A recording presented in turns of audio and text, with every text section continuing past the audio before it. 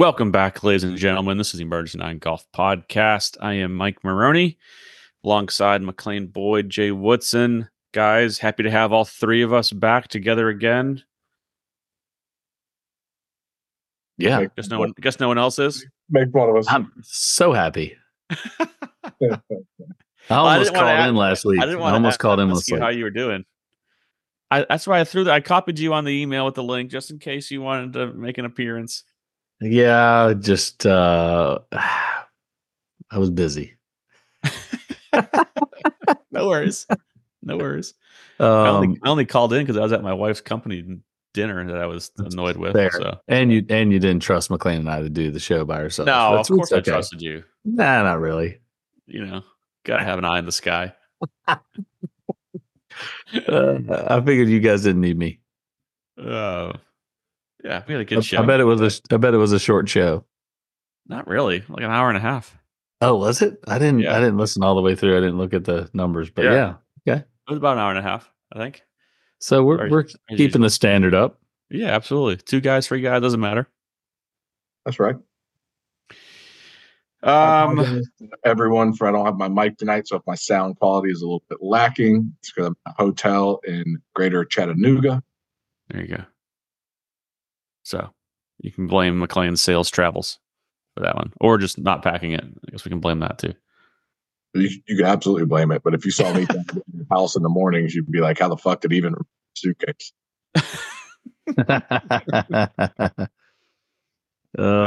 have to turn around for my samples this morning. That was less than thrilling. After Tori, it's so funny. Tori has a 7:30 call every Tuesday morning, and for whatever reason, I always schedule Tuesday morning meetings. And I tell her about it, and she's just like, "You're not leaving that early." I'm like, "I have to leave that early." She's like, "I have my call." I'm like, that's right. You do have that call, don't you? It happens. It happens every Tuesday. But I just get in the office and I start scheduling appointments. So I have both kids. I'm getting them ready, getting them out of school, trying to get out the door on time. And I get 5 minutes down the road. I'm like, I didn't grab my samples. So I turn around, go back. Okay, I was still on time. I mean, nothing really negative happened. But at the same time, it's just like, Jesus, what a day. Chaos. Just straight chaos. And you guys know how it is when you're trying to get both kids out of the house at the same time, make lunch, feed them both, get them both dressed, brush their teeth, brush their hair. It's just, I was survival mode. I was ill prepared, put it that way. Well, with that being said, what are you drinking? Corona Light. I had a feeling you might be on it, being in a hotel. Yeah. Corona Light. Ran up to the racetrack right here around the corner from the downtown Marriott here in Chattanooga, and got me a little 6-pack, and now we're ready. All right. Jay Bird? Winning. What do you got, Mikey? Shit, what am I drinking? Oh, Old Elk. Oh, nice. Which one? The weeded. Oh, that's good. You guys and your fucking $5 bourbon. It is. It's not high dollar. It's like a $45 bottle. $70. Swig. It's a $70 Is it? I don't know. I don't remember. I don't remember. I lost track of how expensive all of my bourbon is. It's not what I meant. I just don't know. I've got Booker's Kentucky Tea Batch, which I have not touched. I've got like 4 or 5 Bookers that have been sitting there for a while. So I had to put a little water in this one. Yeah, those Bookers are always pretty strong. Bookers they're hot. They're strong, but they're good. They're good. A couple dollops of water. Good. I guess man, this Old Elk is so good. I haven't had this Old Elk in a while. This is good. Oh yeah. So I did something might be kind of stupid. We'll find out in like 8 years. 8 years. So my 40th for the listeners, my 40th birthday is in September, and planning a trip, and Jay Bird will be joining on the Kentucky Bourbon Trail. And in the midst of me doing research and looking, I signed up for some ambassador program with some account with Maker's Mark. I don't know what it is. And then I got an email yesterday. It was like, hey, do you want to put your name on like a custom barrel? I'm like, yeah, sounds like a great thing. And they're like, okay, yeah, we'll give you progress reports, and it'll be ready in 8 years. And I'm like, wait, do I gotta buy this whole thing? You gotta buy it. You get the opportunity to. I did that a long time ago. There's probably my name on it somewhere that I totally forgot about. Yeah, I was like, I didn't put any credit card information in, so I think I'm good. But apparently, I now have a barrel maker's mark. Yep. Right of refusal. So Yeah. I just want to be clear here. I just want to be clear. I know a guy that lives very close to the Kentucky Bourbon Trail. Doesn't sound like he got an invite on this trip.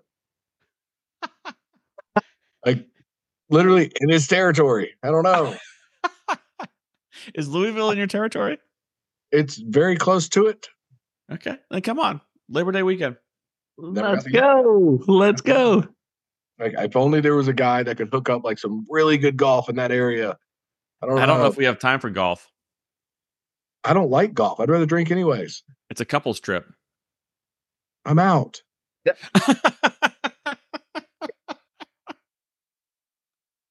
Are you listening? You can listen to this.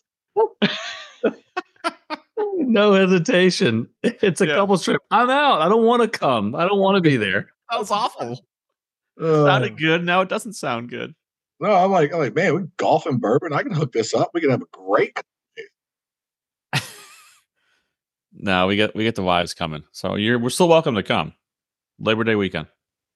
All right. Tori actually has mentioned wanting to do the Kentucky bourbon trip, even though she does not drink bourbon, which would be odd.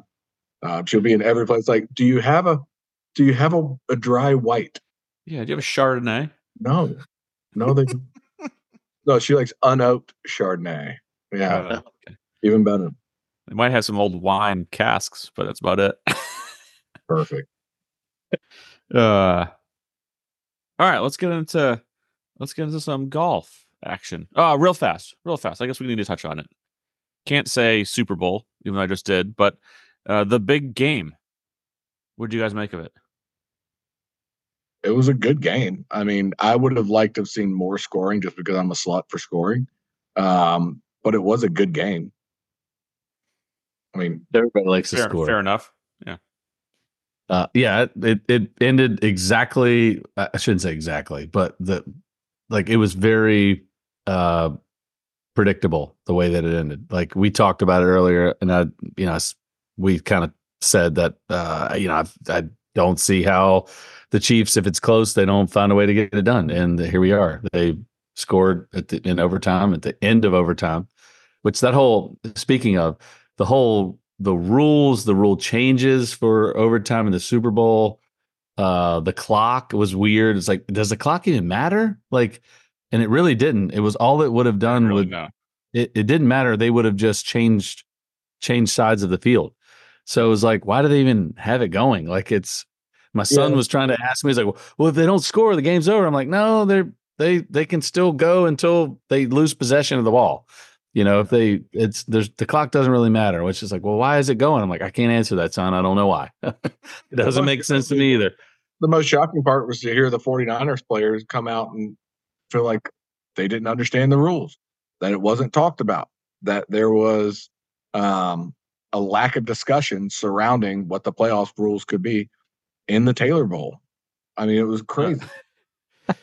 Shanahan came out on Monday. He had some comments saying that we've broken it all down, and maybe from analytics.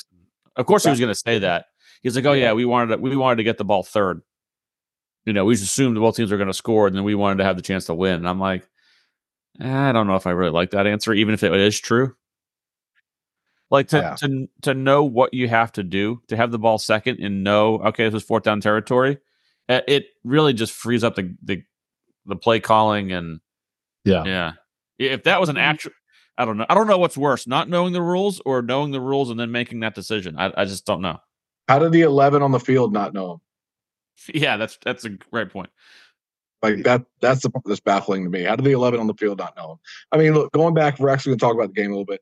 49ers looked really good early on, and I was surprised to see how poor the Chiefs looked early on, quite frankly. Obviously, we all know what they did in the second half. They came back and played a hell of a football game and won the game. But on the backside of it, it looked early on like the 49ers were just getting ready to just run all over them. And ultimately, the Chiefs came back and won in overtime. I think Shanahan's a little bit of a choky coach. I mean, I hate to say it, but that's you're not the only one that thinks that. He can't. He makes some interesting decisions. You know, the first 3 possessions of the second half, they went 3 and out, 3 straight possessions.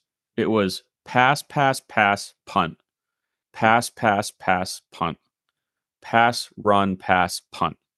You're telling me you have Christian McCaffrey and you run him once in 9 plays in 3 possessions? Yeah. Yeah, not good. I think they took advantage of Greenlaw, Trey Greenlaw. Yeah. The Achilles. I mean, he was their leader on defense. That's like losing your quarterback on defense.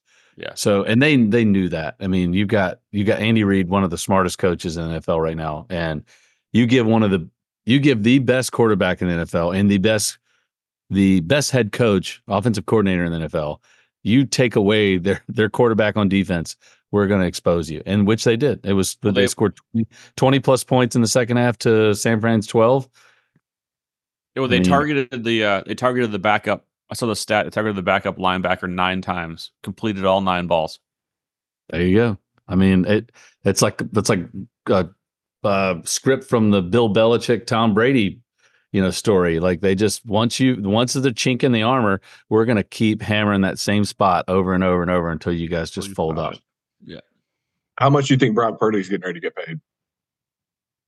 He can't. 3 years as a rookie, you have to stay on the same contract for 3 years. So next year is his 3rd year, and then he can get paid. Which I still don't understand that. I mean, I know that there's probably some reason for it, but if you got a guy who's taken a team to the NFC Championship game twice, and then obviously once the Super Bowl, like that guy deserves to get paid. Like, but the way they've got it set up, $945,000 he makes.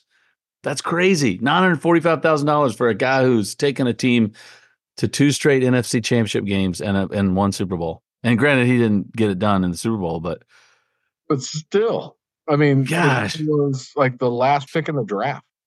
He was Mr. Irrelevant.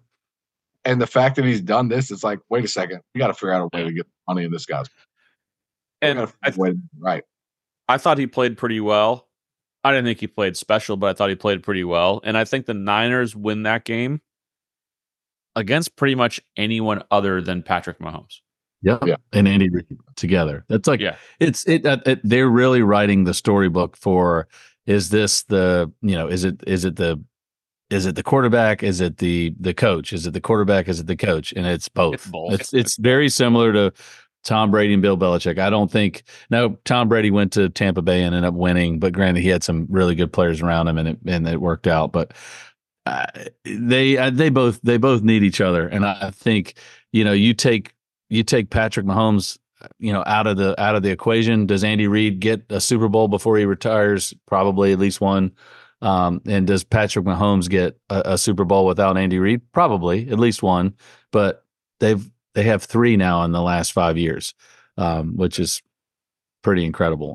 You get the right matchup, and now we're looking back at Andy Reid's decision to tell Alex Smith to kick him to the curb, which was Alex was a good quarterback. I mean, he was a top draft pick and a good quarterback, but obviously, when you have somebody like that with that talent level, I will say I actually watched the quarterback show on Netflix, and it was, I don't know if anyone's watched that, but I finally watched it, and you got 3 different levels of quarterback, which and not just quarterback, but just athlete. And you can relate this to any other sport, but you've got Patrick Mahomes, a talented guy in a great system who is just ultra uber confident. And it's like, there's no way this guy doesn't find a way to get it done. And then you got Kirk Cousins, does all the right things, checks all the boxes. He is a studyaholic. He does everything that you would want a quarterback to do, but for some reason, he just doesn't get it done. And you can see it when you watch the Netflix show, you can see the anxiety that he has with the sport. Like, it's like he knows his clock is ticking, and he's just on edge all the time. And you see McDonald constantly trying to like calm him down. I'm like, I like Kirk Cousins. I like him as a person, but I don't think he's gonna do it. And that sucks to say that, but he's not gonna win a Super Bowl before he retires. But like I said, he does everything right. He scores points. He makes some good throws, but he doesn't make the throw when he needs to make it. And that one little thing. That little bit of confidence, that little bit of edge, like I can do this. I don't care, and nothing's gonna hold me down. And Mahomes, as obnoxious as he is, I think he's obnoxious as shit. Like that guy drives me absolutely bonkers. Like I can't stand listening to him. I can't stand listening to him talk. But I totally respect him because he's got that the confidence level is just through the roof, and he's a talented guy. He's going to win. The guy's going to keep winning. He's probably going to win 2 or 3 more. You know, two things. Patrick Mahomes has been LeVar Balled by his wife and his brother. And you want to like him a lot, but it's like I want to like him more than I like him. But the problem is that his brother and his wife make me like him less. The same way I felt about all the Ball boys coming out when LeVar Ball was trying to launch a big baller brand and talking, all the smack that he was talking. You didn't buy any of that stuff? No. No, I did not. Awful. But on the backside of that, my second point is that it's funny because it's now gotten to the point where people ask you, hey, what do you think about the game? Especially this past week. What do you think about the game? And even, the last 2 weeks leading up to it. And it's like, you say, I've had to on numerous occasions say, I like Travis Kelce, not because of Taylor Swift. Like, I like Travis Kelce and his brother's podcast. I like those guys. I think I could sit down and drink a beer with them. I think they'd be fun to hang out with. He's obviously a really good more than one, but on purpose, yeah. But on the backside, it's like you now have to have that caveat out there when you talk about Travis Kelce. It's like I like Travis Kelce. It has nothing to do with Taylor Swift. I can't stand Travis Kelce either. I don't like either one of them. They drive me absolutely bonkers. Like I can't stand them. I mean, I think Travis Kelce is an enigma to me because I watch him play, I watch him run, I watch him jump, and I'm like, this guy is like an average body type, but he just gets open all the time. He's always open. So I know there's a certain element of that he does. There's some plays that are schemed for him to get open, but he obviously is a great tight end. He's going to go down as one of the best tight ends of all time. He just knows, he's got a nose for the ball. He knows how to get open, he knows how to find space.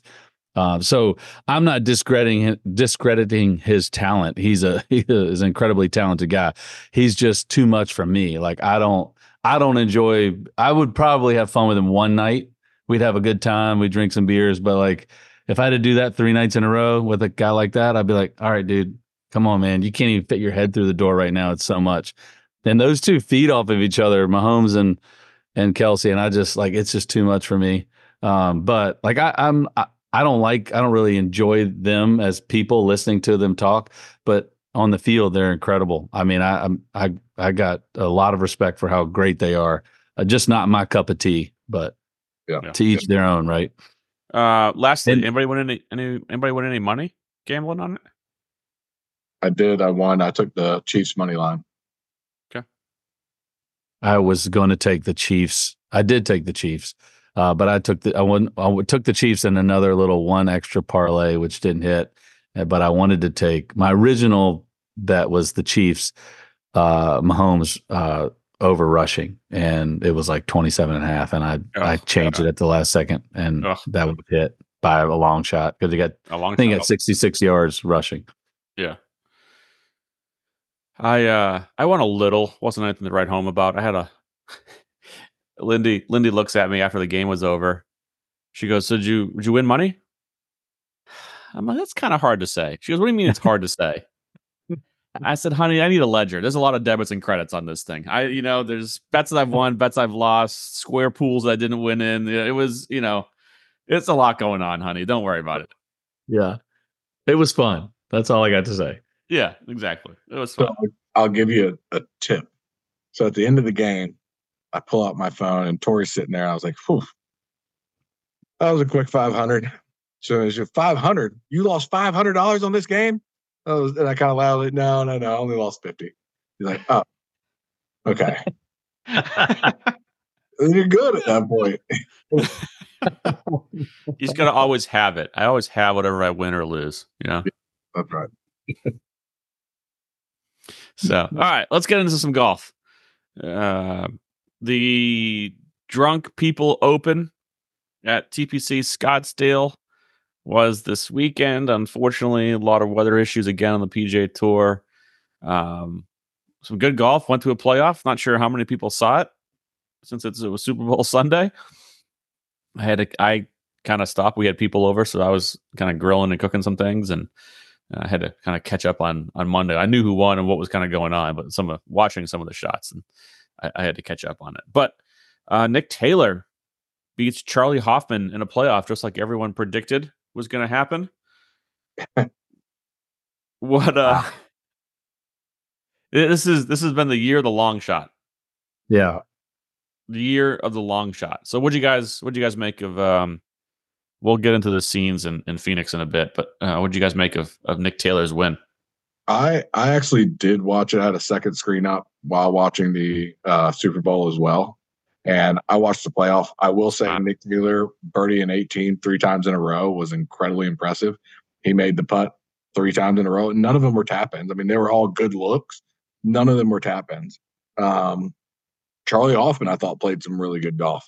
Good to see a resurgence from him. I'm not the biggest Charlie Hoffman fan in the world, but I like him more at this point in his career than I did when he had the long hair and just came off like really arrogant.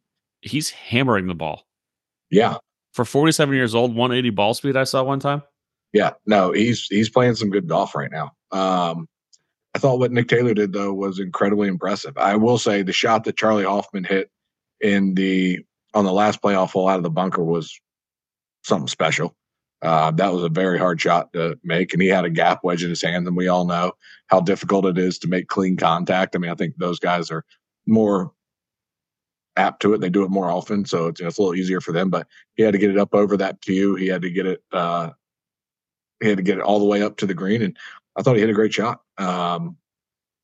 Ultimately, Nick Taylor making the birdie on 18 to get into the playoff, I thought was really clutch, especially from the right rough. Then he hit it over there again and made birdie again on the third playoff hole. It was some good golf. I mean, it really was. Nick Taylor faltered a little bit on the back nine, but then came back and made birdie again in the playoff and ultimately hoisted the trophy. Yeah, that's all. Jay? Yeah. Jay, did you? Yeah, I mean, we were kind of back and forth with the Super Bowl and the playoff. So I was at my in-laws' house, and I think I told you, Mike, we had a crowd of maybe non-golf or Super Bowl people. So it was tough to coordinate how the TV. We had one TV that I actually moved down to the center of the living room. My father-in-law had an injury on the ski slopes. He's 78 years old, still doing ski patrol, but had an injury and hurt his hip and he couldn't walk, couldn't move. So he's kind of supplanted in his chair. So I was kind of moving things around. He's a golf and football fan, but again, we didn't have the support to get all the TVs going, and a lot of people were moving around. But needless to say, we watched a lot of the numbers. Yeah, I didn't have strength in numbers, but we watched a lot of the golf until towards the end when the playoff started. So I was kind of following on my phone, so I didn't get to see some of the shots. But I did watch Nick Taylor hit a lot of shots, and it did seem like he just had that whole final round. It just seemed like he had a lot of momentum.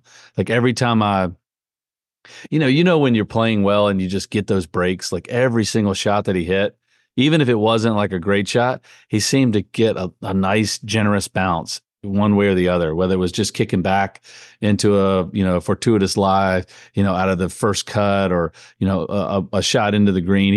He never really put himself in any really bad spots. He looked very comfortable out there. And again, he had some big names kind of tracking him down too. I mean, Scotty Scheffler was in the mix for quite a long time. So, he looked really comfortable in the moment. I mean, we were watching it too, and a couple of people in the living room there watching it, like, who is this guy? I was like, is he a 2 or 3 time PGA Tour winner before this? So 3. This was his 4th win. 3 Before. before. Yeah. So I was like, and it's weird. Like no one even knows this guy, and he's a 4-time winner, which is incredible to me. He just, obviously a really, really good ball striker. Doesn't hit very far. You can see the stats, and he's good around the greens. But this was a good putted fast off this week. Putted his tail off. Looking at his stats, the guy was all world this week. Number 1 in strokes gained putting, number 1 in strokes gained overall. Driving accuracy 22nd, driving distance 36th. So not the longest player in the field, but certainly not the shortest on the backside of that as well. He definitely hit it longer this week than he historically hits it. I think I don't know what it was, if it was just the setting, the weather, or what, but he definitely drove it much further than he typically drives it. Yeah, he probably helped. He putted incredibly. But if you have a guy who's tied for second in greens and regulation, first in putting, first in putts and greens and regulation, second in putts per green and regulation, and third in total putts, that's going to lead to a win. That's just I mean, he gained almost 9 strokes putting for the week and gained over 5 strokes approach. Or he could be Scotty Scheffler and be, first in every statistical category from tee to green, and then just be like the bottom half every week, and just like it's like he's just beating his head against the wall here and finishing second, third, fourth, fifth.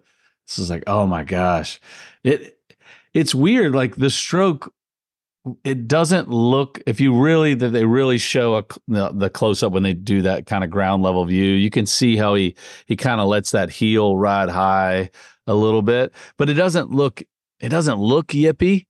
I can tell that he's just probably not hitting it super solid, and he's just not getting the ball started on line.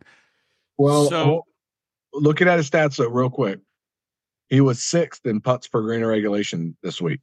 Scotty Scheffler was 6th. Yeah. He was also first in approach to the green and second off the tee. Yeah. But he lost 1.77 shots on Sunday putting. Now, overall, he didn't lose shots putting, which is a big deal for him to play 4 rounds and not lose strokes to the field. So obviously he made some improvement. Had he putted, do the math, had he putted halfway decent and maybe gained a stroke, he would have been right there, in the mix. So on Sunday.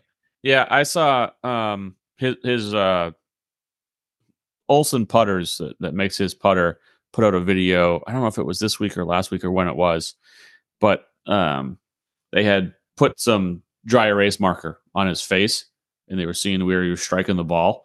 It was very low heel. A lot of heelies, a lot of heel putts. It's low heel, a lot. Like it wasn't dead center. Like you see, like Tiger's mark, they'll show his gamer sky that is used forever, and it's dead center, and it's slightly above the center. And Scotty's nowhere near that. We just need to flatten his putter out, I feel like. I mean, I'm not an expert, but I don't know if he doesn't like the look of it, but let's flatten that thing out. Get the handle up a little bit too. Like make him hit it on the toe, or feel like he's hitting on the toe, but hit it more in the center. Because he hits, I mean, how many putts do you see him hit low and on the heel, and he misses them right over and over and over? He misses right, misses right, misses right. Okay, let's do something different, which maybe they're working on.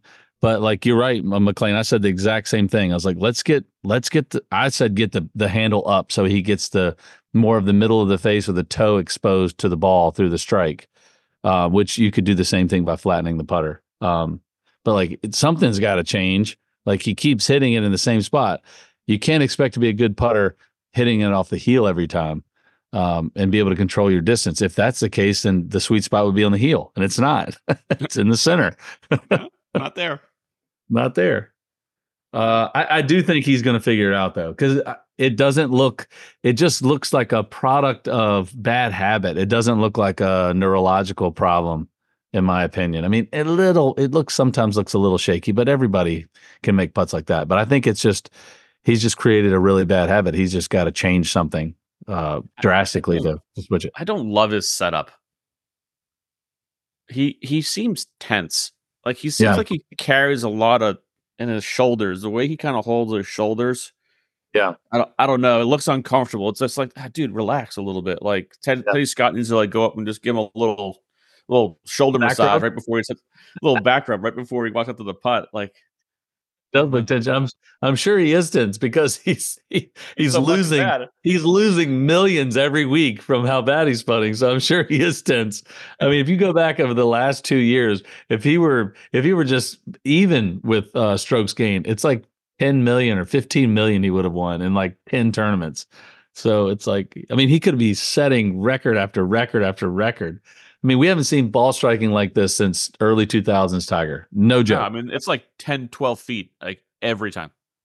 Every time. It It's seems unbelievable. like I really don't know how he does it. I'm watching him swing and his feet are all over the place. Like it is, there was one swing that he made where both his front foot had slid and was pointing directly at the target, and the back foot had slid and then it turned and it was pointing at the target. So it was like he was walking on a line and both toes were pointing right at the target. And I'm like, how does this work? I watched How can you hit the ball that well and have your feet moving like that? I watched one drive. He almost tripped himself. Yeah. His right foot came up and hit his left foot, and he almost fell over. He almost tripped himself, and the ball right in the middle of the fairway. I'm like, what? I mean, there's really nothing really graceful or pretty about the swing either. Like it's not like it's a real fluid thing, and it looks clunky. I mean, the lines look weird, but I mean, he gets it started, and he can control the shape. Wow, it's crazy. Wow. What else? As far as the Phoenix, Nathan Macon, Jordan Spieth, JT, they were kind of up there, had decent weeks. Nothing great, nothing. They're both. I think they're both kind of trending in the right direction right now. I mean, they're both playing some good golf. Yeah. I think it's just a matter of time before either one of them wins again. I mean, Jordan Spieth hasn't won in a while. I mean, he didn't win last year? No, it was the year before it. Yeah. Or did he win? No, did he win last year at RBC? I don't think he won. Patrick. I think he won 2 years ago. 2 years ago. So he's been up there quite a bit, and obviously Justin's playing a lot better here the last like 5 or 6 weeks. He's been turning it on and getting some good finishes. And you know, the key for him, I think, is, and he went back and forth between the putters. He tried the new putter this week and then switched. But even though it was the same model, I think when he gets confident on the greens, then you're going to see him. He's going to win. And he's a great iron player, and his short game is awesome. I mean, we all watch him hit wedges and chip shots and pitch shots, but you know, in the end of the day, if you're driving the ball well and hitting good mid to short irons, you need to make putts. Who cares about chipping and putting, because you're not going to be doing that often. So, yeah. I think for him, the things that held him back for that stretch where he was struggling were his driver, consistently hitting his driver in play. And then making putts, and he's another guy. Like you watch him putt, the stroke looks great. Like that's the other part with like putting too. It's just, so there's so many little things that are mental parts of putting, and like that can get you to get the ball started on your line with the right speed. Like, and everyone does it a little bit differently, but you can make a stroke that looks great to the naked eye, but it's not consistent, especially when the greens are rolling at speeds like that. So if he gets those two things going, which it's moving in the right direction, he's I mean, his numbers are good this year. Hell, he's 17th approach the green this year. He's 33rd off the tee. He's 8th strokes gained total so far this year. Putting is 129th. He's 3rd around the green. So yeah, if he just starts making a few, I feel like for him, it's going to be a little confidence too, because he gets that cocky, kind of swagger going.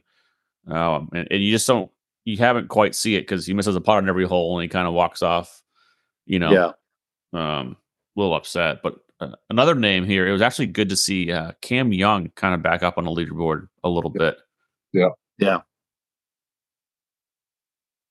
Yeah, I agree. I mean, it's good. He's kind of one of those young guys, again, yet to really make his mark here. He still has not won a PGA Tour event, right? I mean, this guy, he's been up at the top of the leaderboard a lot and still has not won. Mm-hmm. Like, I would think if you were to ask somebody who watches enough golf and knows who he is, like, oh yeah, he's got 1 or 2 wins. No. He's got the best paws in the business. Yeah, he does. For sure. I tell you what, his pants are really tight. Is it just me or are they like really tight? Really tight. Like they're literally almost like spandex. Like they're not for sure. I mean, I was just like watching. He was standing next to another player that like had normal pants on, and I was like, "Man, that guy's pants are huge." And I was like, "Nope, I think Cameron Young's pants are really tight." That's somebody's style, so I won't name this brand, but last year I had a company that was trying to get me to bring some stuff into the golf shop, and they sent me like a polo, a pullover, a hoodie, a pair of shorts, a pair of pants. Like they were like throwing stuff at me to try to. And so it was a little bit different and out there. And so I bring it home and I'm trying on these pants and they were tight. And Lindy walks in the bedroom. And she goes, "What the hell are those?" I was like, "They're golf pants." She goes, "You're never wearing those things." I'm just jealous because he's got the body to actually pull it off. True. You put me in those, it looks like a Twinkie stuffed in a Ziploc bag. Like, it was, some of these, man. More power to them. If you can wear them, get away with it. Good for you. I guess so. Yeah. Good for you. I like my old elk bourbon, so I'm just, gonna drink that. Here. All right. So what about the tournament as a whole? It made a lot of news. Tons of drunk videos, fights, people falling all over the place, especially with the mud this year. They had to close the gates on Saturday, stop selling alcohol. Popular question: has the tournament gone too far? Yes. What was that? Yeah. Yes. Okay. I thought I wasn't sure if I heard a no in there. All right. Yeah, it's too far. It's been living on the edge for a while. It's tough for me to say that because I normally love those sort of environments, but like it's gotten out of hand. So, and they made the mistake. So I heard that on Saturday they let Friday tickets in as well because Friday was pretty much a washout. And I'm just sitting there thinking, what were y'all thinking was going to happen? Like, what was actually what did you think the outcome was going to be?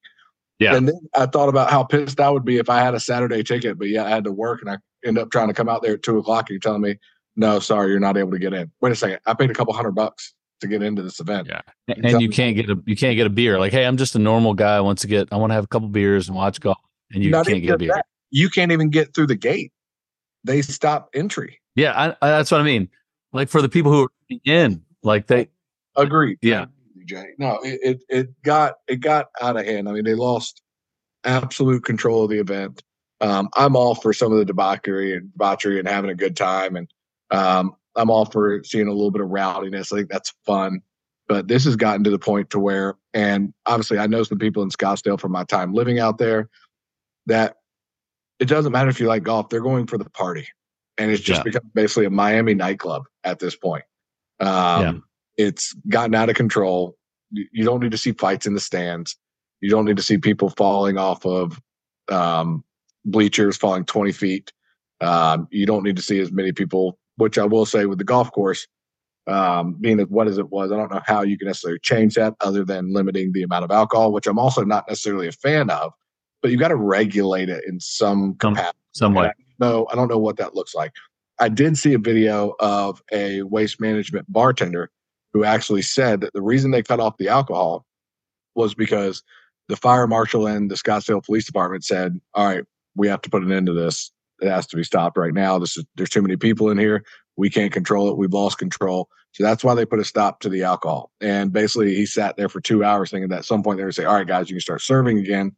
Eventually they came back and said, we're done for the day. It's over. And that was around 4:00. So when it gets to that point and you have that many people inside, because basically said we can't police this group of people.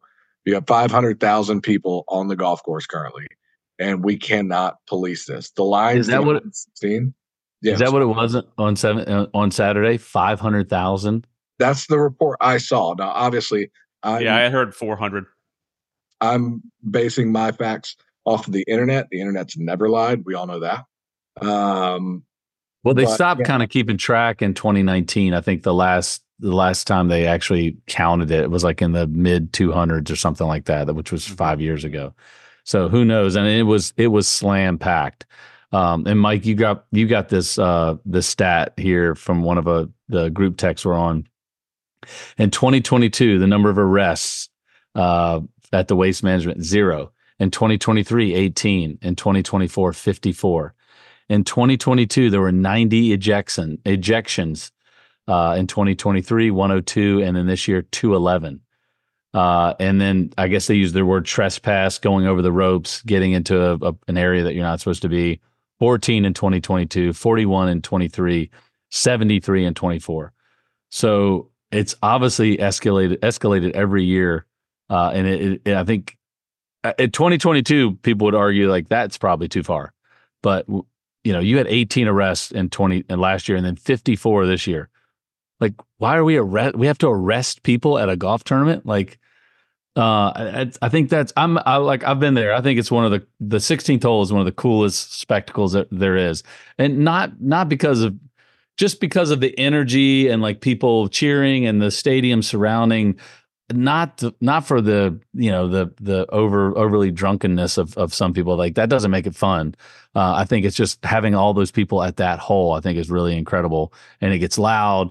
Like, that's what makes it special. And I think you can still have that and not serve everybody 15 or 20 drinks. Right now I think the limit in some of the boxes is 10 drinks, which that's a lot of drinks. That's a lot. I mean, I can't remember the last time I had 10 beers in one sitting. Like, I'd fall asleep. But that's just me. But I don't think they need to shut the tournament down. I think they just need to regulate it just a little bit more. I think you're still going to get plenty of people. It's still going to get rowdy. That just doesn't need to get that rowdy, to all of your points. And then now, not only that, but you've got players that are not willing to come back to the tournament. That's the because big thing right there. They're getting ridiculed. And it's a safety. Like, if you're walking too close to the ropes and you've got somebody standing there, yelling at you, cussing at you, belittling you, degrading you, people say, "Oh, that happens in every sport." I'm like, it does, but you're also 50 to 100 yards away from any player on the field. But in golf, this is the sport that you can get right next to somebody. And it just takes one idiot to just slide under the rope after one bad comment, and one player maybe, chimes back at them, just defending themselves, and then they take off. I'm surprised that we have not seen a player fan like fight. Like, I really thought that it was going to happen this week, where, especially with the Zach Johnson stuff. Now, Zach's not the one who would do that, but you had Billy Horschel going back and forth with some fans. So it's a player safety thing. It's a fan safety thing for the fans that do want to be there. You can't bring your kids out there. No parents are bringing their kids to this event. So, like, you can eliminate that. Like, just think if you live in the Scottsdale, Phoenix area and you're like, "Hey, want to go to the Phoenix Open?" I'm not bringing my kids out there to that. I mean, I've been, and I think it's fun, but like, I'm not taking my kids to that, like, to see all that and to be trampled. Bunch of idiots. Once it becomes a problem for the players, once they start voicing their opinions on it being a problem, that's when something has to be done. And the tough part is going to be all the sponsors that are making this unreal amount of money off of all of the drink sales. And they're just like, "Guys, do we really want to change this so much?" I mean, they're sitting there because there's a lot of people that made a ton of money this week from it. They're like, "This is great." Now, they may look at some things on the opposite side of things, and they look at some of the publicity it got. But when they look at it in their pocket, what's their argument really going to be? So there's, like with anything, any decision is going to have a winner and a loser. But they have to get a wrangle on this. And I don't know what the answer is. I don't have that, because you don't want to lose what has made that tournament magic. But at the same time, when you have the amount of people that are non-golf fans that have no clue about the what's the word I'm looking for here? The etiquette in golf, to understand that when a player is playing, you're quiet. You're not drunkenly yelling at your friend 15 feet away from a guy trying to hit a 9-iron from 145. There has to be a happy medium. I don't know what that is. Well, again, you throw this extra layer on top of this to where most people are like, okay, if you don't, Zach Johnson, if you don't want to come back here, don't come. And all the players, like, if you don't like it, don't come. I'm like, okay, well, if they don't come, then sponsors, you don't have a tournament, you don't make any money, no one's watching, and you can have all these people come in here and get drunk, but you don't have the best players playing. And then the next step is now the PGA Tour is, mandated certain events to be elevated events. I don't think this was an elevated event this year. Was it elevated this year? No, it was last year. So now you throw that wrinkle in. If you make it an elevated event again next year, now you're kind of forcing these guys' hands to come play. And like, hey, I don't want to be a part of this. Like, what am I supposed to do? You want me to come out here and play where I can't play golf? Guys are throwing beers, they're cussing at me, yelling at me, ridiculing me while I'm playing golf. I don't want to be a part of this, but you're making me do it. So again, now you've got the players union or the players board and the PGA Tour. They're going to be fighting about that, because I'm sure the guys like, you know what?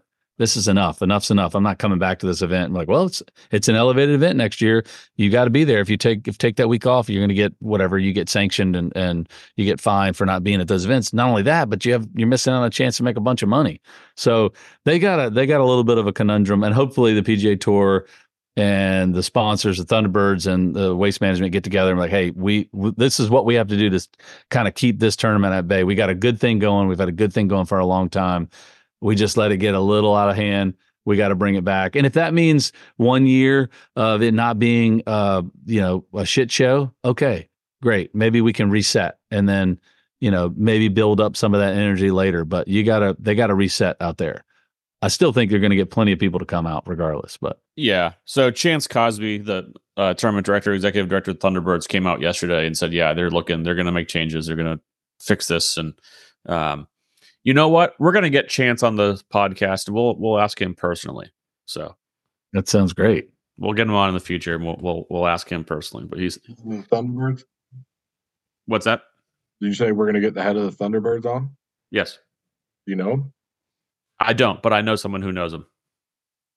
This would be a good time to do it.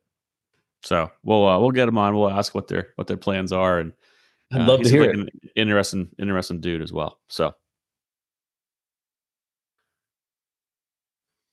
All right, so some other PGA Tour news.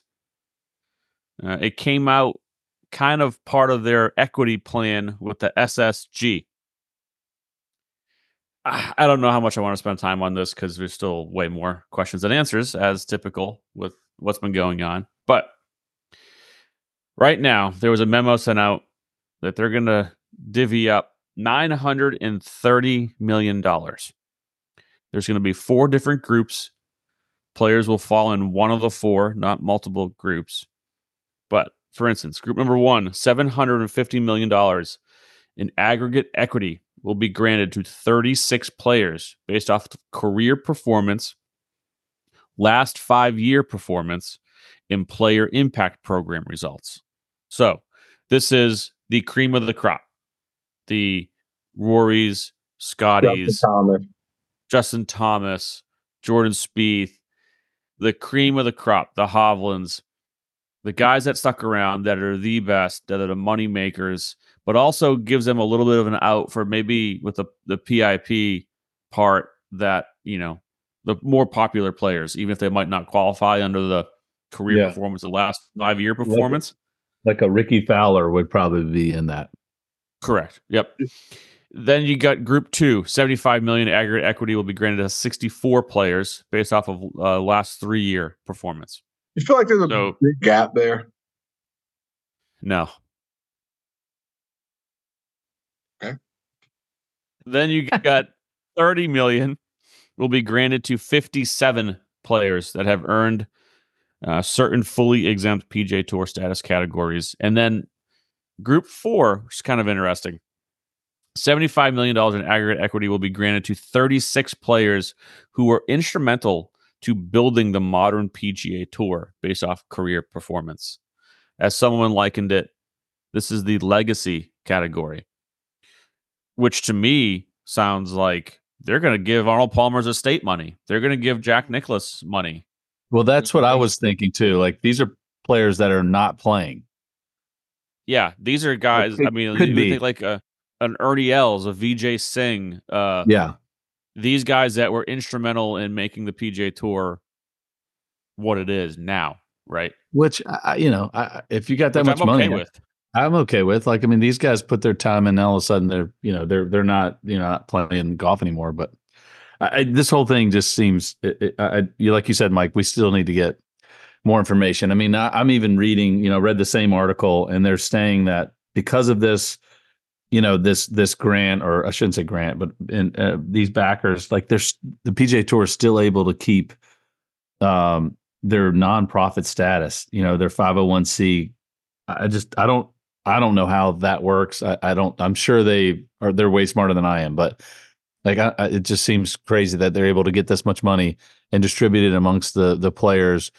And it seems like a for-profit business, but apparently they're able to keep it in the sense that, and I don't know the answer to that, but the PGA Tour is going to be under the PGA Tour Enterprises umbrella. PGA Tour stays nonprofit. PGA Tour Enterprises is for profit. That's where this money is coming from. I don't know how they separate the two. Yeah, that's what seems strange to me. Again, I'm not a tax attorney and be able to figure all that stuff out, but which I know was a big part of it, because the nonprofit, the donations. I mean, the PGA Tour prides themselves on giving back, and I mean, I'm curious to see how that all works. That they're able to keep that together and still have it's basically like having a sponsor, like a backer, that's saying, hey, we've got this money to help you, but you can still keep your nonprofit status. But I also don't get, like, obviously this equity, it has to be vesting. So there's going to be some sort of vesting schedule for these guys to earn it. They're not just going to get this cash on day one.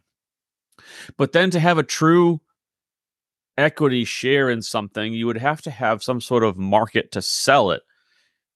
Like, yeah, if I don't get how that's going to work. Like, who are you selling it to? Like, they're not just going to sell it to me or you, or they're selling it back to the PGA Tour Enterprises if they wanted to kind of cash out.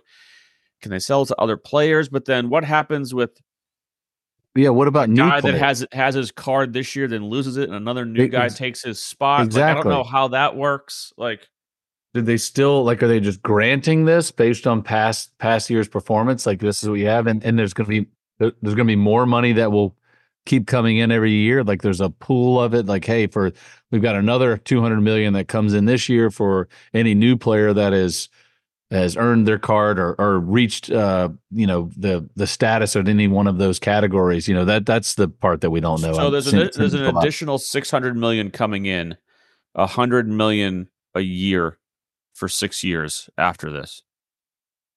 Gotcha. And but then that's it. It does, but it's like, where does that go? How is it divvied for new players? So it's like, hey, I just got on the PGA Tour this year. I won 4 times. Do I have a stake in this equity share now because I've supplanted myself as a top tiered player and I'm making money, and I don't know. Yeah, I'm sure you would after a certain amount of time, whatever that vesting schedule looks like. Yeah, I don't know. It's just, that's what. There's not much to say on it other than this is pretty new. Yeah, the more questions than answers still. The rich are getting richer. Still, someone show me how this professional golf gets back together and you guys improve the product. Until then, it's just billionaires giving money to millionaires. Awesome. Cool. Yippee. Yeah, the money side of it doesn't, we've all said this, like, you increasing the purse is it in a roundabout way, the hope is that it will attract the players and you can come to some agreement to get everybody playing together. But just for each event, like, you raising the purse of this one event is not going to make me watch that tournament more. Like, because it's an elevated event, I'm not like, oh man, this is an elevated event, I'm going to turn this on to watch these guys win an extra, 1.5 million. Yeah. You turn it on because it attracts the players. You have more players playing in the elevated events, and that's why you watch it. Like, yeah. I mean, that's simple math. Like, I don't think there's one person that says, hey, I need to turn on this PGA Tour event. They're playing for 3.5 million instead of 1.5 million for the first place. Like, what I don't care. Who cares? Like, yeah. Who cares? But if that creates that domino effect where okay, I need to find a way to get back out there, or the PIF and the PGA Tour and their partners we need to find a way to make it work because of this, then obviously that's a good thing. Which I do think at some point it's going to happen, but it's not here yet. Speaking of PIF, did you guys watch LIV Vegas this week? Yes, I watched every hole. Did you? Nice. Nope, and I didn't watch any of it. Yeah, I watched a little bit of it. Too much going on. I watched a little bit of it. DJ is your winner. Team Smash GC get the team title. I did see Wayne Gretzky taking a bunch of pictures with the trophy. That's all I got. John Rahm. John Rahm hit a really cool shank. That was like really legit shank. I saw that. I saw him yelling at all the fans to turn their phones off while there's music thumping in the background. But that was kind of funny. The golf course looked like complete dog shit. Where did they play again? What was the course? Las Vegas Country Club. No. I think I'm not giving up on the product yet. I do think again, we've talked about the 48 guys, and I do think there's something cool about having everybody on the golf course at the same time. Like, not for the final round. I don't like it for the final round.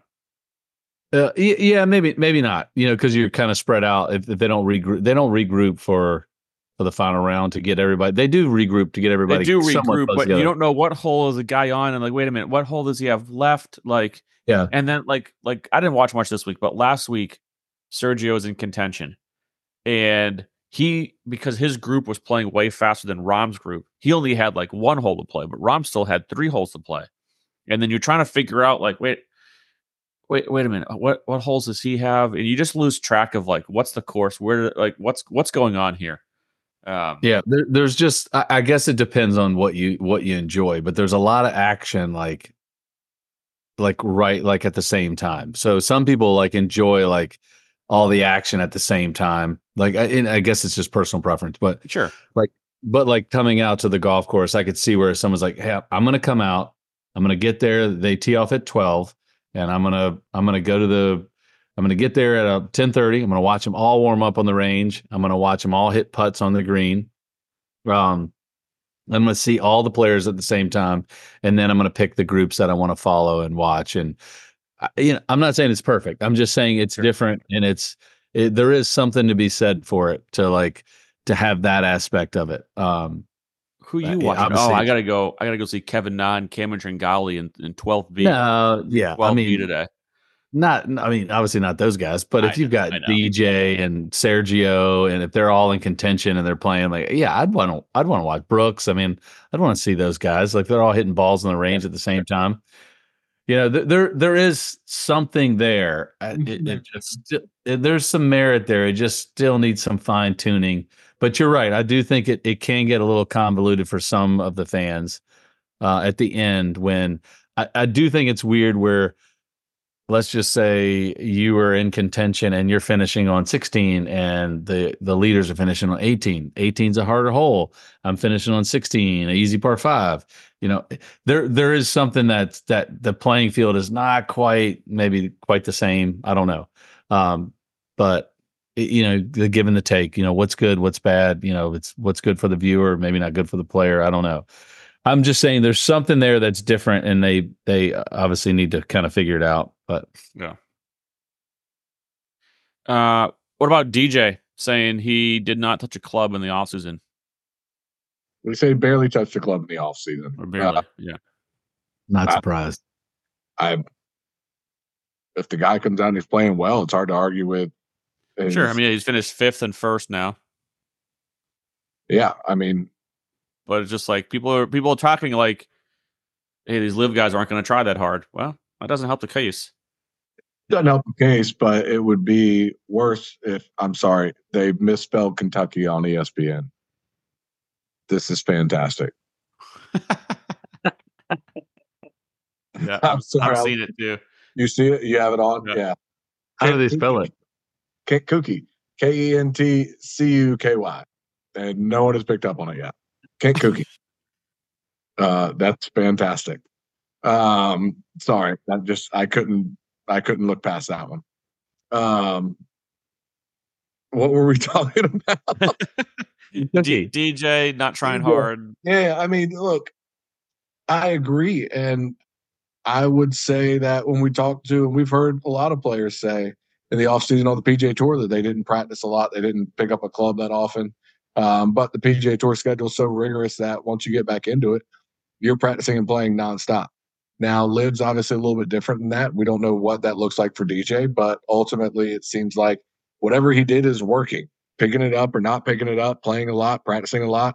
Sometimes it's good to take a step away from it. And ultimately it seems like for DJ, this whatever he's doing is working for him, especially monetarily. Yeah. Yeah, I got no more on, but I didn't watch any of it. Yeah, I mean, I don't know if I were those guys, those top players on that tour, between like Bryson and Brooks and DJ. I mean, those are the and Rahm now. I keep forgetting that. Cam Smith. I mean, you've got these top 5 or 6 guys. If it were me, I would try to go at it and just say, you know what, I'm going to just try to win every freaking event. You know, like, I mean, look, you got Scotty Scheffler doing that on the PGA Tour with 156 guys every week for the most part. Some of them limited field, but like those guys should be finishing the top 5 to 10 every week. Like, why not? Like, if you, but again, that goes back to like why they even went. Like they don't care about that. They just want to get the cash and be done. But well, and did this free DJ up? Does this free him up to do what he wants to do and play golf the way he wants to? He doesn't feel that pressure anymore. Now it's all of a sudden he's freed up without feeling that pressure, and all of a sudden now he's just out there free swinging. And it doesn't matter. I mean, there's a lot to be said for that as well. I don't know if that guy ever felt pressure. He didn't feel pressure when he was on the PGA Tour. He didn't give a shit. The guy went straight through Q school in 2007 or whenever it was, and all the way through. And he just, I was going to say something I shouldn't have, so I won't say it. But I mean, he did his own thing in his own time and made his way all the way through. And he won on tour every single year. He's on the PGA Tour. He won a tournament. No one else could say that during that time. Not Tiger, not Phil. I mean, the guy was a rock star. And I don't think that any of that pressure bothered him. I think he just, left because he wanted to take the cash and just not have to worry about it. Yeah, and I'm not mad at him. I don't blame him for it either. I mean, but you just hate, I think in the grand scheme of things, as a fan, selfishly, I know we get so caught up in, well, this isn't good for the viewer. This isn't good for the viewer. And I'm like, well, they're real people. You got to respect their decisions and I got to make money, make as much money as I can. And some of them just don't like playing professional golf. They don't like the travel. It's not easy. And like I said, we selfishly want to watch them, and some of them don't care. They're like, hey man, I don't want to be in the limelight. I don't want to do this. I'm good at it, and that's why I did it. But if I could choose not to do it that way, I will do it that way. And obviously, we've seen quite a few of them, take that route. Yeah. Real fast, we don't want to make a comment other than PGA Tour. Be careful who you're doing business with. Did you see the note? The Saudis threatening prison time for anyone who helps or cooperates with the Senate investigation. Good people you're working with there.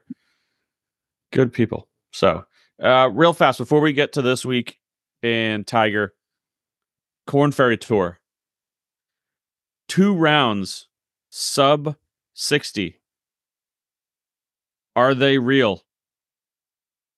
It was shot on 6,200 yards at 9,000 feet altitude.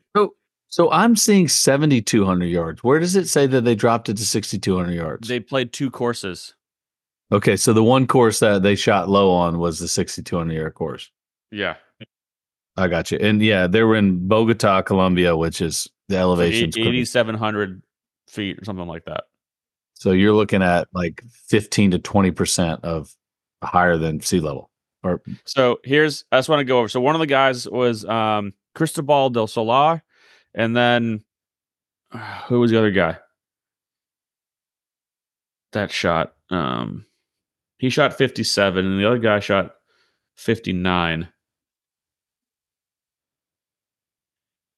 But I'm sorry, in the grand, I'll let you find it. But in the grand scheme of things, obviously we had to play off two guys at 22 under par, but 22 under par with two guys shooting sub 60 doesn't seem that low. I mean, we just watched. I think the other golf course was really hard. So this Aldrich Potgeider, he finished T20 and he shot a 59.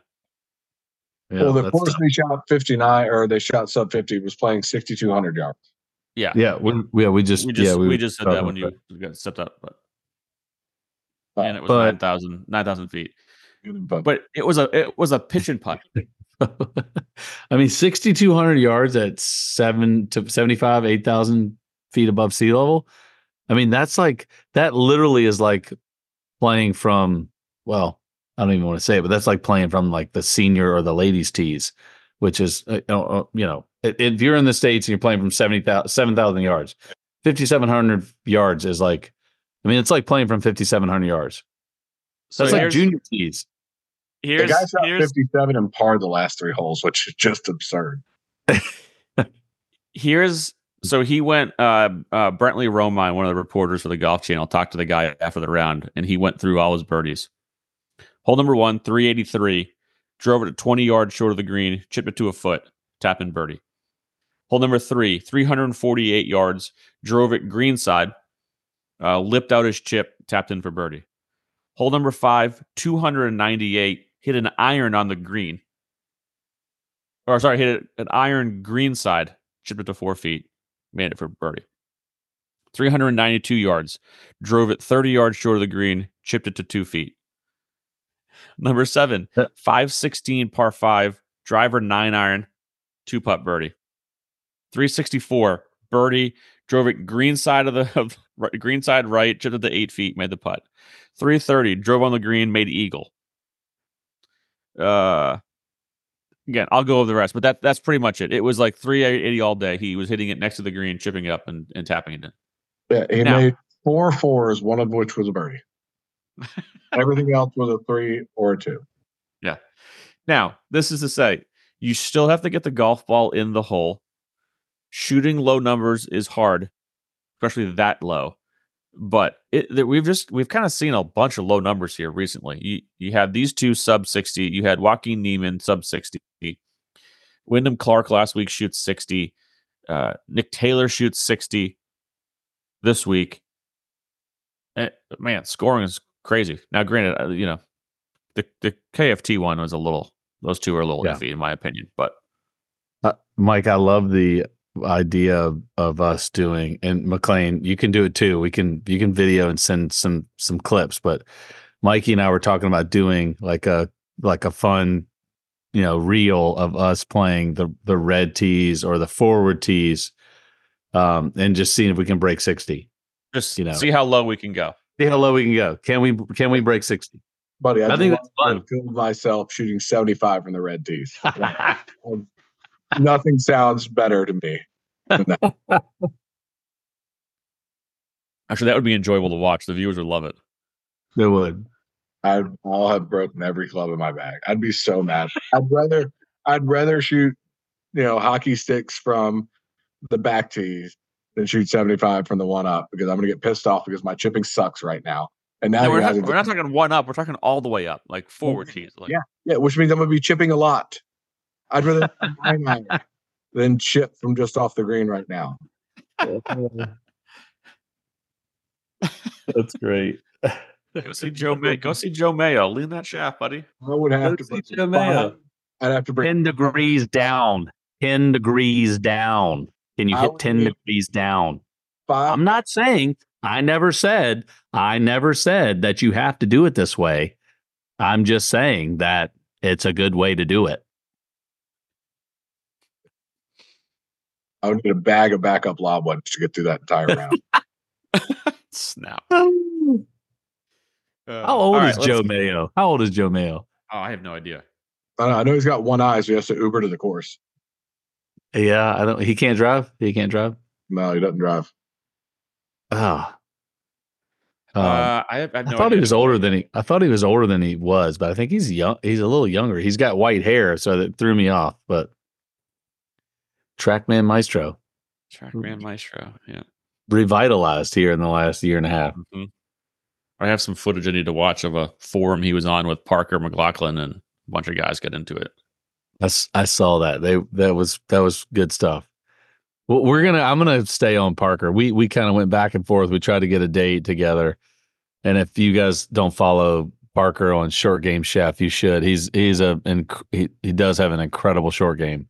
Nothing against Joe Mayo. Obviously, he helped Victor Hovland, but Parker is obviously he's a PGA Tour winner. I mean, this guy's been on tour. He's watched incredible golfers play and incredible golfers chip and pitch, and he knows what works under pressure. He's seen it, and I think he is of the opinion that yes, there's some merit to what Joe Mayo is saying, that there's some validity to hitting down and getting better contact, but it's not the end all be all. There's different strokes for different situations, and Yeah. so but I'll hammer down on him a little later, and we'll get him back on to talk. And we just couldn't get the dates to work because he's lives in Hawaii and Arizona. He goes back and forth, so we were trying to coordinate, but we'll get it to work. I hate it. Yeah. That's tough. Sorry, Parker. Sorry that you have to live in Hawaii and Scottsdale. Yeah, he winters and summers somewhere. That's incredible. Or if he's in Arizona and Hawaii, he just summers and summers. Yeah. Yeah. I used to summer and summer. All right. So we had some more big news yesterday. Tiger Woods is back.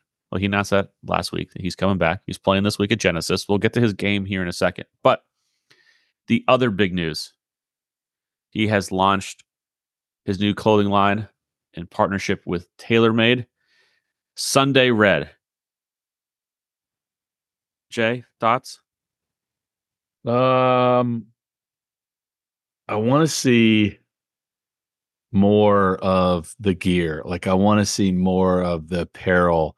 Right now, red's not my favorite color. So, I just want to see more of what it looks like. I'm sure it's going to be awesome and classy, and it's going to look good. I just want to see it all, unveiled and see what the full gamut is, of what they're trying to offer. I'm sure it's going to, like, if Tiger's going to put his name and stamp on it, I'm sure it's going to be awesome. And I guarantee that I'm going to buy some of the gear, but I just want to see more of it. I saw him wearing some stone colored pants and a shirt and his new shoes, which I kind of it looks like he's got the kind of the Jordan elephant print on the back of the shoes. From what I could tell, the soles look a little thicker, like, which maybe means like it's more of a stability piece, which I would imagine he's trying to go after given all the injuries. But yeah, I'm excited about it. I want to see the whole line. I want to go online and be able to look at it and be like, oh, I love this piece. I love this piece. And Which I love really that see till May. we won't really see till May. We're just going to see whatever Tiger's wearing. So, but yeah, I'm excited. I mean, it looked good on him. I mean, nothing crazy. It looked a little bit more casual, not as Lifestyle. more lifestyle brand, not as athletic. Like obviously it was a little bit of a spin off of what he would wear with Nike, I would say. So yeah. There's, I mean, they put out like 3 shirts, a couple different hoodies, jacket. There's really not much. You'll see probably more this weekend. You'll just be able to see what he's wearing. Will be more of the unveiling than what they did last night. I think it will be pretty clean. I don't think Tiger's going to get too crazy. He never has in his career. At least on the golf course, he's got some suspect fashion decisions at like red carpets and stuff. But on the golf course, he's kept it all Very, very simple. A lot of solids, that kind of stuff. That not a whole lot of crazy patterns. That tan cashmere hoodie looks sweet. Is money. I'm going to need one of those. Sweet. But I didn't realize it was cashmere until I saw the clip of him talking about it, and I was like, maybe it won't get it because it's $300 hoodie. But if it wasn't cashmere, Tiger, if you want to come out with one that's not, then maybe I'll pick it up. But yeah, like a $450 cashmere hoodie. Just I want to see. I'll be honest. I want to see the logo like in action a little bit more and see how it looks. I'm not a huge fan of the lettering above the logo. But I think the logo itself could be really cool, and it can build some clout. The lettering, I think it can probably get rid of, and that's just my opinion. But I think that the logo could be pretty cool. Obviously, it sounds like the logo has 15 stripes. Yeah. Right. For the 15 majors, which has got some significance, which is cool. I think with a logo, like if you can tell a story with a logo, that makes it cool. Because now if you start to depict why you did what you did and people start to pay attention to it, and that's the whole point. Brand recognition. Why am I looking at this logo? Oh, does it have 15 stripes? Oh, wow, that's cool. Now I understand why they did it. So it's not just some person in the marketing department saying, "Oh, cool, your name's Tiger. Let's make this, this colorless tiger logo and everyone's going to love it." But it's got a story, which is cool. Yeah, I like the logo, although someone said, and it kind of resembles the Slazenger logo a little bit. I just don't want it to be too big, and it's got to be used subtle. If the branding gets too overdone, then it can be a little much. It looks great on like the gloves and the ball markers, the head covers they're going to come out with, the hats. I like it there. I don't know if I want a big like tiger on the chest kind of thing. Yeah. Did you hear that somebody said that if you turn this is silly. I don't really see this, but if you turn the logo vertical, like 45 degrees, it's supposed to, this can't be right. It's supposed to depict the vertebrae and the fusion that he had on his back. I heard like 3 or 4. No. I've heard 3 or 4 people say that, and I'm like, that's silly. That's silly. That's just it is. It's super silly. But I looked at it, I'm like, what are you guys talking about? That doesn't make any sense. But anyway, I've heard that a couple of times now. I also, I'm going to nitpick. Again, you know me, I tell it like it is. I don't love the name, or that it's 3 words, not 2 words. But so what was, so they gave the recommendation, or not recommendation, but they gave their opinion of why it's the Sunday is split up. And it was like, I guess Tiger said, sun, he likes to split that sun up because sun, he likes to be outside and be in, like, they gave a pretty generic, a generic reason for that. Like, I don't really understand why that was. I don't know, Mike, did you hear any real? I didn't really quite get it. Then it was almost like they were reaching, like they were stretching. Like it's like, okay, Sunday red. Like everyone's heard you say Sunday red forever, but like we don't need to break the word down into 2 parts. I don't know. I did love some of the you had to like zoom in on. I saw some pictures of like the mannequins they had set up at the event. Some of like this, I don't think they were golf shoes, but some of like the sneakers, kind of street lifestyle shoes, looks pretty badass. I will say that. Sweet. Yeah. I mean, I can believe that. Tiger's, if he's going to put his name on it, he's going to make sure that it's cool for the most part. Yeah. I mean, he's been with Nike for 25 years now.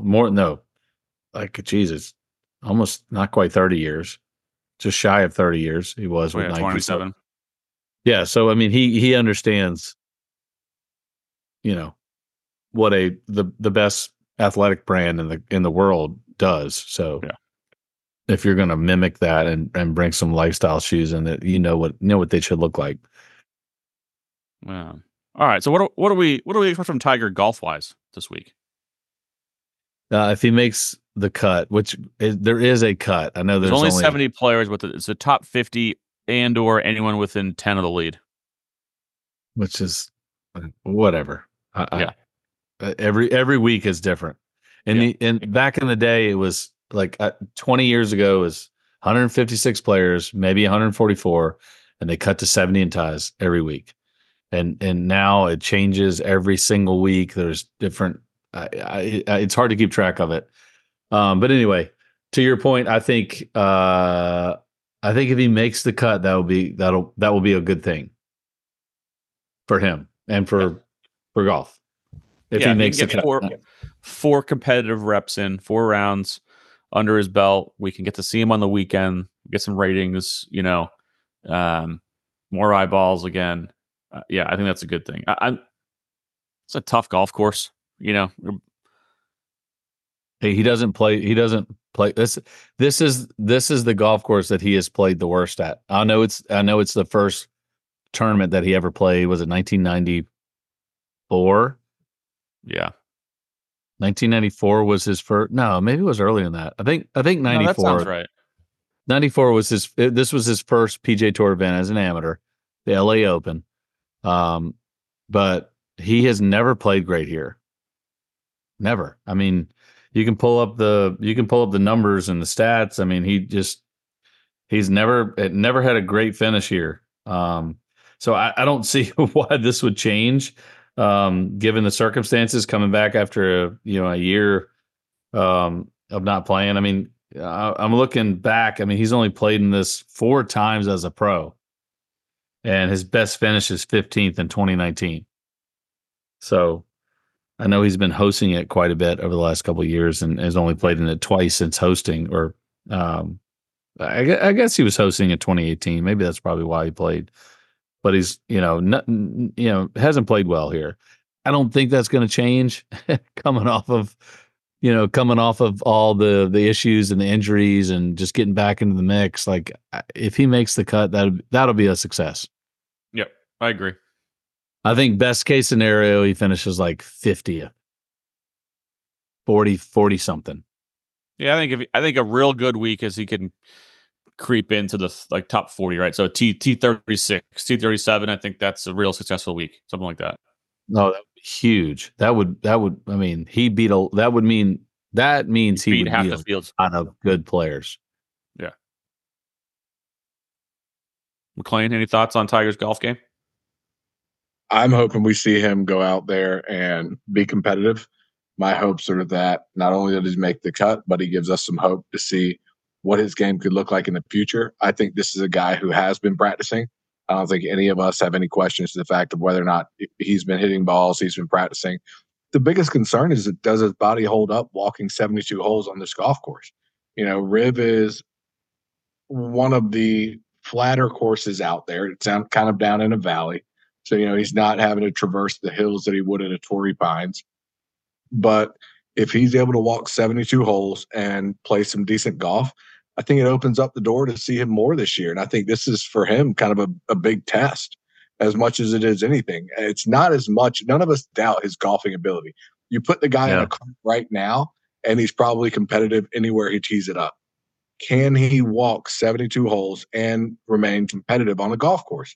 I mean, we saw glimpses of it last year at the Masters, where through 36 holes, he was playing good golf. He was not necessarily in contention, but he was in the hunt.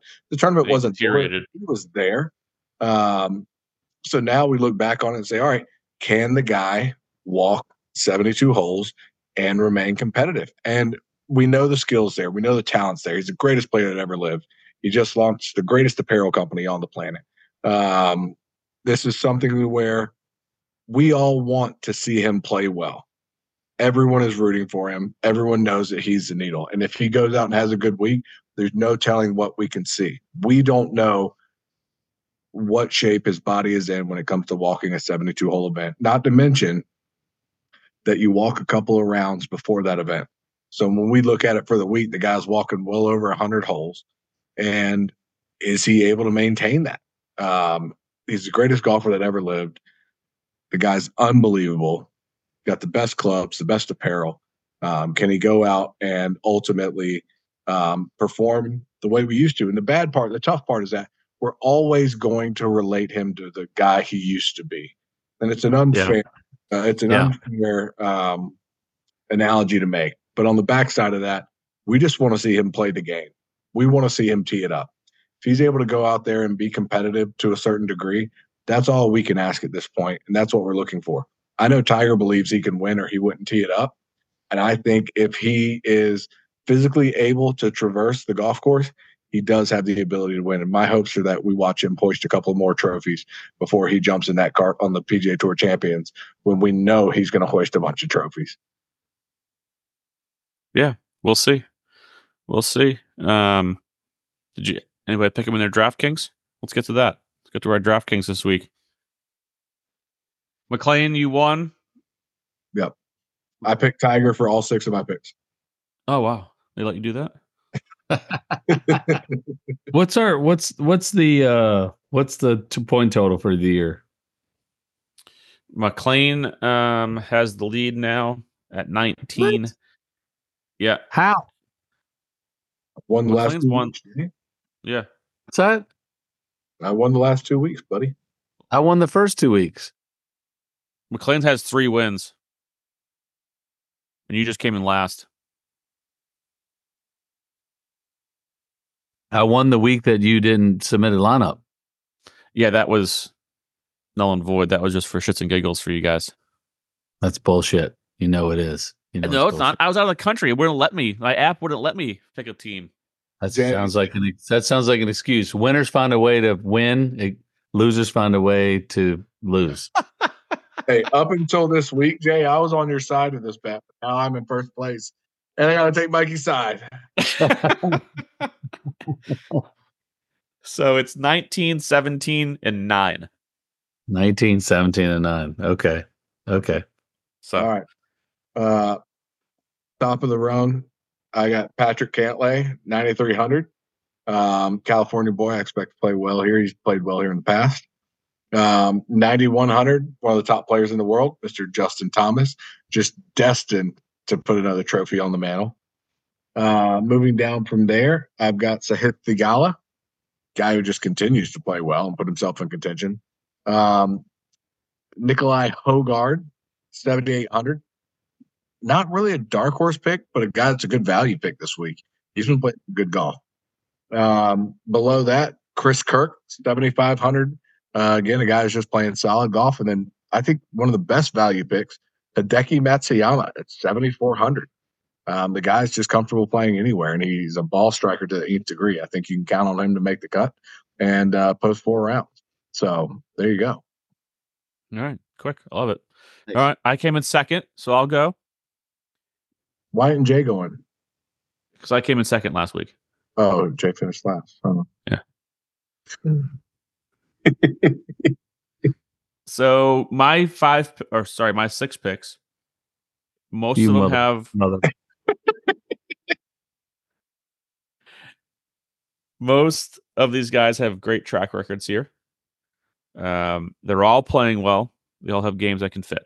So 6,900, first guy, Emiliano Grillo.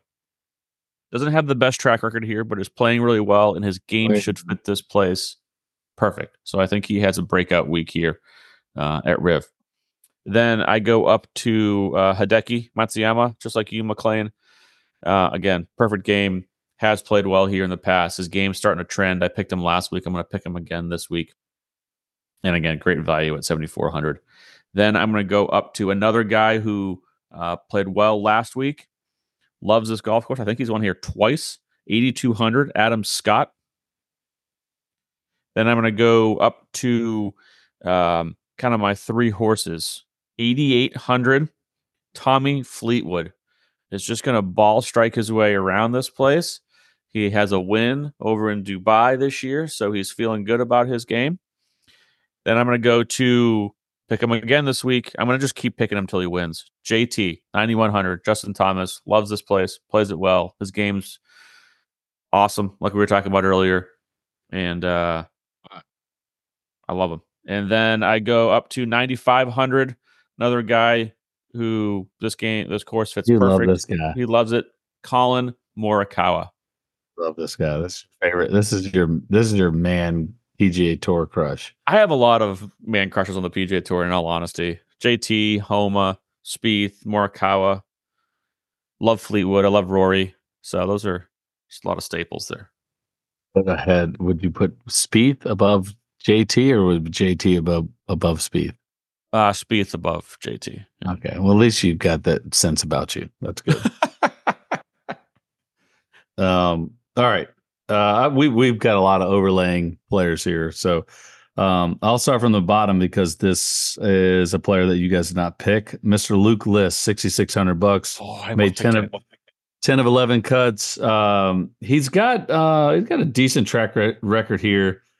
Nothing incredible, but outside of the chaos that was the Waste Management Phoenix Open, he made almost 10 cuts in a row, and playing some good golf, and finished 29th here last year. So kudos to Luke, and at $6,600, that's worth it. Then I jump up to Will Zalatoris, $7,900. This guy's trending. This guy is a top player. I mean, we've seen it. Obviously, he's coming off of a back surgery, so he's getting things together. But finished 13th at the Farmers, 34th at the American Express. So this guy is primed and ready. If he's confident, he's ready to get in contention. Like, I think and he finished 4th here last year before he had to bow out. 26th the year prior, and then 15th the year before that. So I do think he likes this golf course, and if he's trending in that direction, which it sounds like he is, I think he's a great pick. I like Will, but he couldn't cut it in the ocean. That's okay. He doesn't need to. He's kind of like you don't really need to at this golf course. The greens are so bad, everyone putts bad. So it's similar to what Scotty Scheffler does. It's like just ball strike everybody to death. Then I jump up to Adam Scott, which you guys all mentioned for the same reasons. I finished 8th at the Waste Management, 20th at Pebble. I mean, he's been playing some good golf, and again, this golf course is set for great ball strikers, and he's got a pretty decent track record here as well. Looking back, he's finished, last year not so great, 65th, but 4th the year before. He won in 2020, 7th in 2019, 2nd in 2016. So he knows the golf course, and he can play well there. So, and then I move up to Cam Young, who we've talked about. I think he's primed to play some good golf and to win. I don't know if it's going to be this event, but I think he probably is going to win. I think the guy is playing some good golf. Watching him play, it's like every time I watch him play, it's like he's just right on the cusp. And I don't know what's going on internally with him mentally, but if he can just get over the hump, and if he can get through like a tough golf course like this, or a golf course that's got some history, and give him some confidence, then the sky's the limit for this guy. So I do think he's going to play well, and I hope that he wins. But if he doesn't, I think either way, he's going to have a great week. And then I move up to your boys, or all of you guys. You love this guy. I just think he's a good player. But I do think he's playing well, and I do think at some point he's going to win, and I think this is the week that he finally does get it done. So, all three of us on JT this week? Yes, I do think that JT is going to get it done. So it's kind of a moot point there, but at $9,100, like it's too low based on the number of points, or I should say the DraftKings points that he accumulates based on his dollar value is too low. I think he's playing too good. Even if he doesn't win, if he finishes top 5 again, like at $9,100, top 5, that's a home run. So I think you got to pick him. I'm going to put him in. I'm actually going all in this week. I'm hammering down on GPP, and I'm going all in, and he's going to be in a ton of my lineups because I think he does play well again this week. So anyway, and then I move up to my top guy, not much higher than JT, Patrick Cantlay. He is he's now become the villain of the PGA Tour. I feel like everyone hates this guy, but he's good. And he's good, and he loves his California golf courses. I mean, the guy has only finished outside of the top 20 once in the last 6 years. So, I mean, I wouldn't see that changing a whole lot here. He's played, for the most part, pretty solid golf. He had a couple mediocre finishes at the Farmers and the American Express, but prior to that, fifth at the Tour Championship last year and 12th at the Century, and so forth. So we'll go down the line. But again, my goal with these is just get a solid lineup that can play golf and kind of have a chance to finish in the top 10, top 15. If you can do that, then you'll crush claim. Yeah. I like a lot of your team. I've actually thought about every one of those guys, and if I don't have them in this, I have them in something else. So even Luke List. So this was a tough one. I mean, obviously because the field's so strong, so there's so many good players. But it seems like there's a lot of guys with good track records. I mean, yeah, Hovland's got a good track record. Xander's got a good track record. Homa's got a good track record. You think it would fit a Fitzpatrick or an Aberg, or obviously Scotty and Rory. But it's just, this is a tough one to pick because given also the way that they've changed the field and how there's only 15 guys are only going to miss the cut. That's the other part, Yeah. So, yep. So, all right, cool. Yeah, I'm excited about this week. I love this week. This is a fun tournament. This has got a lot of Rib's an awesome golf course to watch. This course makes you want to get out and play golf. Yeah. I don't know what it is about it. It's just like, it's LA. They're playing. It's always green. It looks good. And you're like, I want to go play golf watching this. And then I'll look outside and it's raining and it's 45. And I'm like, I'll just wait for 30-mile-an-hour winds today. Yeah, I'll wait for another month and then I'll get out there. So, all right, gents, that was fun. That was a pleasure. Thank you as always to our listeners, and we'll be back next week. Cheers.